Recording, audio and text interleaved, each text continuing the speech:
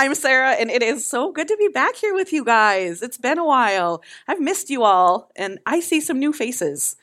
And I think it's time for maybe a little quiz to see which side of the room are my people this time, because sometimes it gets mixed up. I discovered this morning that Stephen likes to listen to Christmas music starting Halloween. Anybody else like to listen to Christmas music starting that early? Raise your hand so that Stephen knows you're on his team. All right, just a couple of you. I have a personal rule that it can't start until December. Does anybody wait that long? Raise your hand. Oh, I have more people. Woo, I love it. I knew it. And is everybody else, are you in between or no Christmas music at all? In between? Okay. All right, good to know. So, Stephen, you lose. All right. I'm wondering if anybody here has ever thought about the idea about going back in time. You know, time travel. Maybe you hook up with Doctor Who and jump in, go somewhere, and you end up having to explain some sort of impossible situation to somebody in the past. Explaining or delivering a message that just doesn't make sense. It defies physics. It defies reason. How would you be able to do that, right? How would you convince people to believe you what you know is true, but they can't see is a possibility? What if you had to go back in time to, say, 1823 and explain to them the technology that we have today? Can you imagine trying to explain to them an airplane or a television, a smartphone? I mean, they would think you're nuts. They would. I mean, I couldn't even convince my math teacher back in the day that I would have a calculator in my pocket, right? Am I alone? Or is that, yeah, I'm alone. Oh, okay, good. Phew, one person. They always just told us you were not going to have a calculator in your pocket. You're going to need to know these math things. And here we are. I have a calculator in my pocket. And right here, too. Always with me. And we've all probably met people who are pretty gullible, right? But they just kind of seem to believe anything just because it sounds really fun, or they saw a meme about it, so now they know that it's true. We know those people, don't we? But most people that I know are skeptics, even religious people. They're skeptics at heart. And if there's something that sounds kind of way out there, unless there's some sort of proof or evidence, they just dismiss it, right? And I don't know that that's a bad thing. We should be looking for some sort of evidence, right? Today we're going to look at Luke 1:26 through 38, and we're going to see that there's this really young girl. She's about 14, 15 years old, and she's going to get one of the strangest, yet the most important messages that anybody has ever received. Mary is going to be told that she's going to be pregnant, that she's going to have a baby, that baby is going to be Jesus, the Savior of the world, no big deal. The one that she and her people for generations and generations have been waiting for. Can you imagine having to deliver that message to her? No thanks. Glad it was Gabriel and not me. What would you even do to convince her, right? And what if somebody showed up and had to deliver a message like that to you? What would your response be? How would you be convinced that that was really going to be the truth? I think to fully wrap our brains around what's going on in this passage, it's important to remember about what Stephen talked about last week, right? Where he talked about a similar revelation that happened to Zechariah when he found out that even though they were old, even though they were beyond their childbearing years, his wife Elizabeth was going to get pregnant. They were going to name this child John, and John was going to be a forerunner. He was going to be a sign, an indication, and ultimately announce all the stuff that was going to happen with Jesus. And Zechariah was a realist, right? He had disbelief. He's like, listen, I'm old. My wife is old. This just isn't going to happen. It's impossible. So despite living a lifetime of faithfulness to God, Zechariah here displayed unfaithfulness. He displayed disbelief. And as a result, he couldn't speak, The angel Gabriel told him that he wouldn't be able to speak until John was born, and that would be evidence that God was in this. Gabriel was like, Zechariah, you get to be quiet. You get to just sit back and watch God do his thing. And you guys know what happened, right? Elizabeth got pregnant, even though she was an old lady. So let's pick it up from there. If you want to follow along, you can either grab one of those old school Bibles on the chair if you didn't bring one with you, or you can use your Bible app on your phone like it's 2023. And you can check out Luke 1 starting at verse 26. It says, in the 6th month of Elizabeth's pregnancy, God sent the angel Gabriel to Nazareth, a town in Galilee, to a virgin pledged to be married to a man named Joseph, a descendant of David. The virgin's name was Mary. So God sent Gabriel. And this was the same angel again who was that messenger to Zechariah. God sent him to Nazareth in Galilee. Now, Galilee is, it's a region of Judea. It's up north. It's rural. It's not an impressive town. It's a big deal now. Now, most of us have heard about it.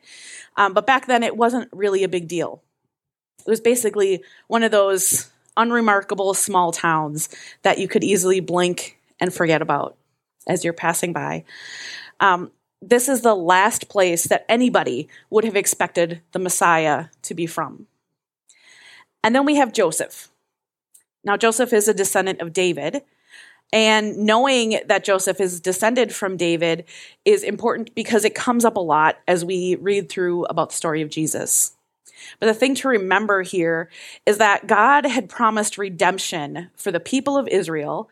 Redemption of everybody was going to come through this line, through the line of David. And David is the king of the Jews from 1,000 years earlier, who was regarded as ruling over Israel during their golden age of existence.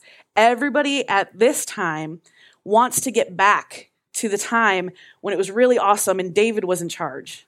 Bring David back. He knew what he was doing. And so the Messiah being descended from David is a really important concept and a really important component of what he's supposed to be all about. And then we have Mary.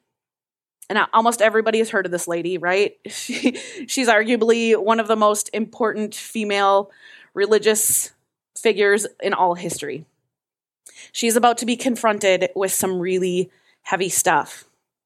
Verse 28, the angel went to her and said, "Greetings, you who are highly favored. The Lord is with you." So obviously that's nice to say, right? I mean, you guys are greatly favored. That's wonderful. But also in Mary's situation, we have to wonder, even if I'm highly favored, and this is a good message, the fact that God would go through the trouble of sending Gabriel to deliver it to me means that my life is probably about to change pretty drastically. Right? Verse 29, Mary was greatly troubled at his words and wondered what kind of greeting this might be. She would have been raised around the teachings of the laws that we call the Old Testament. She would have known that when God communicated to Noah, something big happened, right? She would have known that when God communicated to Abraham, there were some big dramatic things that happened. And she would have known that when God communicated with Moses, some significant changes happened. So what's it going to be here? Are we talking about sacrifices, frogs raining from heaven, maybe a giant flood? It's always something huge.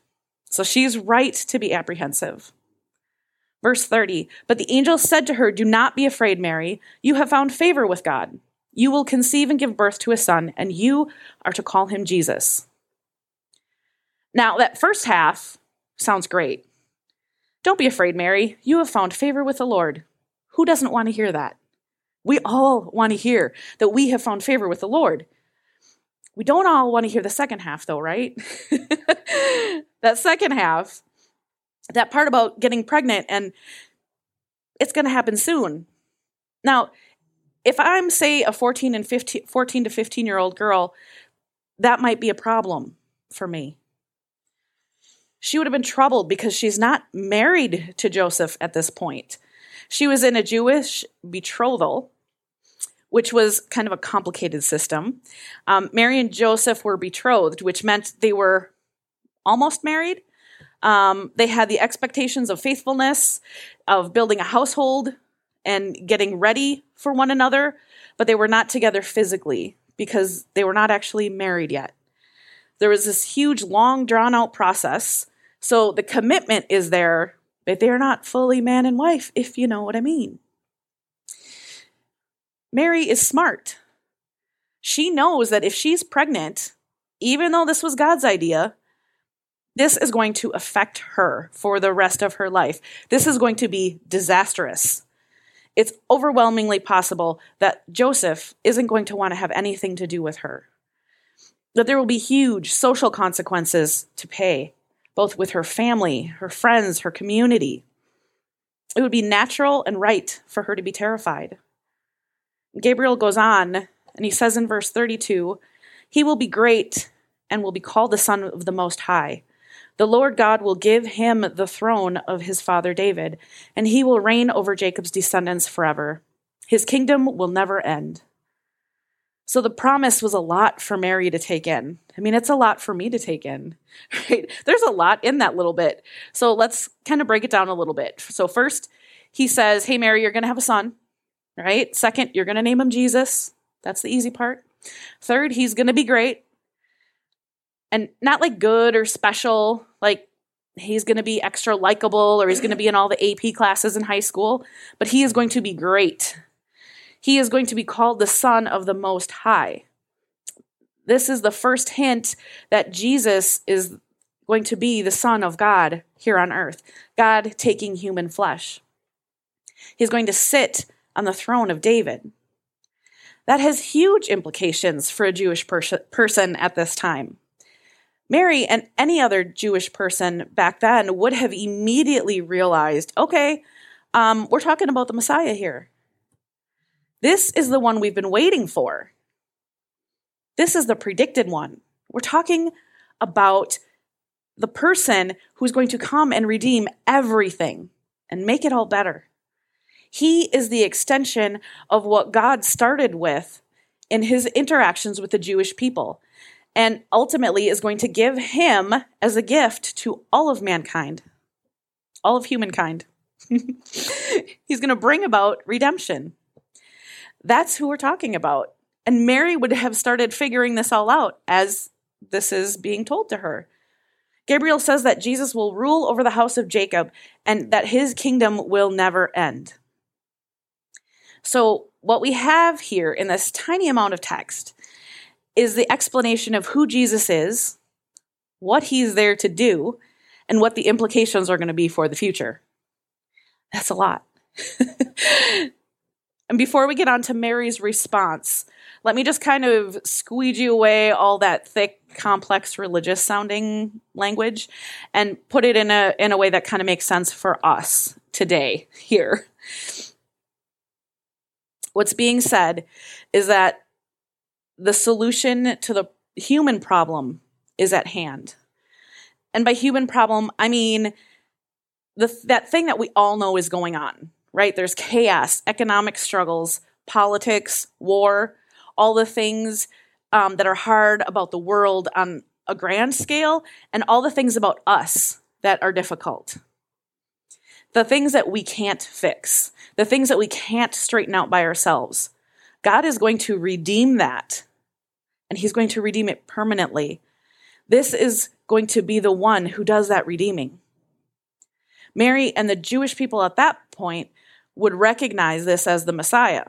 For you and me, even if this isn't something we buy into, we should be able to recognize at least that this was a promise that was given for all people. In verse 34, Mary follows up with a completely reasonable question. She says, "How will this be?" Mary asked the angel, "since I'm a virgin." So if I'm Mary, I'm young, I'm not married, I'm a virgin, this would be the most obvious thing I would want to know. This isn't doubt or questioning on her behalf. She's on board. Okay, if this needs to be, then great. But how exactly is this going to work? Verse 35, the angel answered, "The Holy Spirit will come on you, and the power of the Most High will overshadow you. So the Holy One to be born will be called the Son of God. Even Elizabeth, your relative, is going to have a child in her old age, and she, who was said to be unable to conceive, is in her 6th month. For no word from God will ever fail." So she gets this answer that's both vague and specific, right? You're going to become pregnant. That's what you need to know. This will be the miraculous work of the Lord. God's already miraculously made your cousin Elizabeth pregnant, even though she's an old lady. And her child is a forerunner of what's going to happen with your child. Great. In this part, Gabriel isn't saying whatever you want to happen is what's going to happen, right? He's not saying that. Instead, he's saying nothing is impossible with God. Which means that if God ordains something that needs to happen, God is unlimited, and he can make that happen. The payoff to the whole thing happens in verse 38. But before we read it, let's remember what happened right before, right? When we went through this last week, when Zechariah was in a place where he was skeptical and he wanted some proof. He tried to play his hand a little bit, and, ultimately the sign that he got was to demonstrate that this was really going to happen was that his own ability to speak happened, right? It was miraculously put on him by God. Mary, on the other hand, it doesn't look good for her, right? She's not a priest like Zechariah was. She doesn't know as much about God or the scriptures. She's young. She hasn't practiced following God as long as Zechariah. So she'll probably just screw this whole thing up. She'll probably say a bunch of dumb stuff that 14 and 15-year-olds say. And she'll probably end up being muted as well, right? Verse 38. "I am the Lord's servant," Mary answered. "May your word to me be fulfilled." Then the angel left her. Dang. How'd she do that? A lot of people get really excited about Mary, and some people even get a little too excited about Mary. I want to make it clear, Mary is not a deity, right? She doesn't hold this unique place where she provides unique access to Jesus. But I do think that Mary is one of the coolest women who ever lived. And part of why I think that is what happened right here in verse 38. Not just that she got to be the mother of Jesus, which is pretty awesome. It's that she was so eager and responded with such faithfulness. God, if this is what you have, even if it's going to cost me, even if it's going to be hard on me, even if my family and my friends shun me, even if I don't know what that means for everything I know and love, I'm in. Mary is faithful. I can't say with certainty that I could have done that, especially at her young age. Put me in that spot, even though I've thought about it a lot, and I read and think and study the Bible a lot, I talk about the Bible a lot, I probably wouldn't have gotten that right. I would have wanted a longer conversation. I would have wanted some details. I want more explanation. But Mary doesn't push back. She just humbly says, "All right, I trust you, God." Abraham, who is theoretically really good at believing God, famously, the Bible says that about him. Even Abraham and his wife Sarah struggled with that at times. Zechariah was a professional believer of God, and he had trouble with it. Here comes this kid, and she just knocks it out of the park. She had to overcome some of her lifelong understandings. She had to overcome some theological presuppositions that would have been drilled into her head as a young child. That the Messiah would look a certain way, that he would have a certain power, that he would arrive in this big dramatic fashion. All at once, her entire life changes. But also her assumptions about the narrative, about the redemption for her people, and the world that she has been raised with are also challenged. And they're not just challenged, but they're immediately and irrevocably altered. So Mary had to overcome those theological presuppositions and expectations in order for her to believe. But for us, I think the greater challenge is overcoming natural laws, right?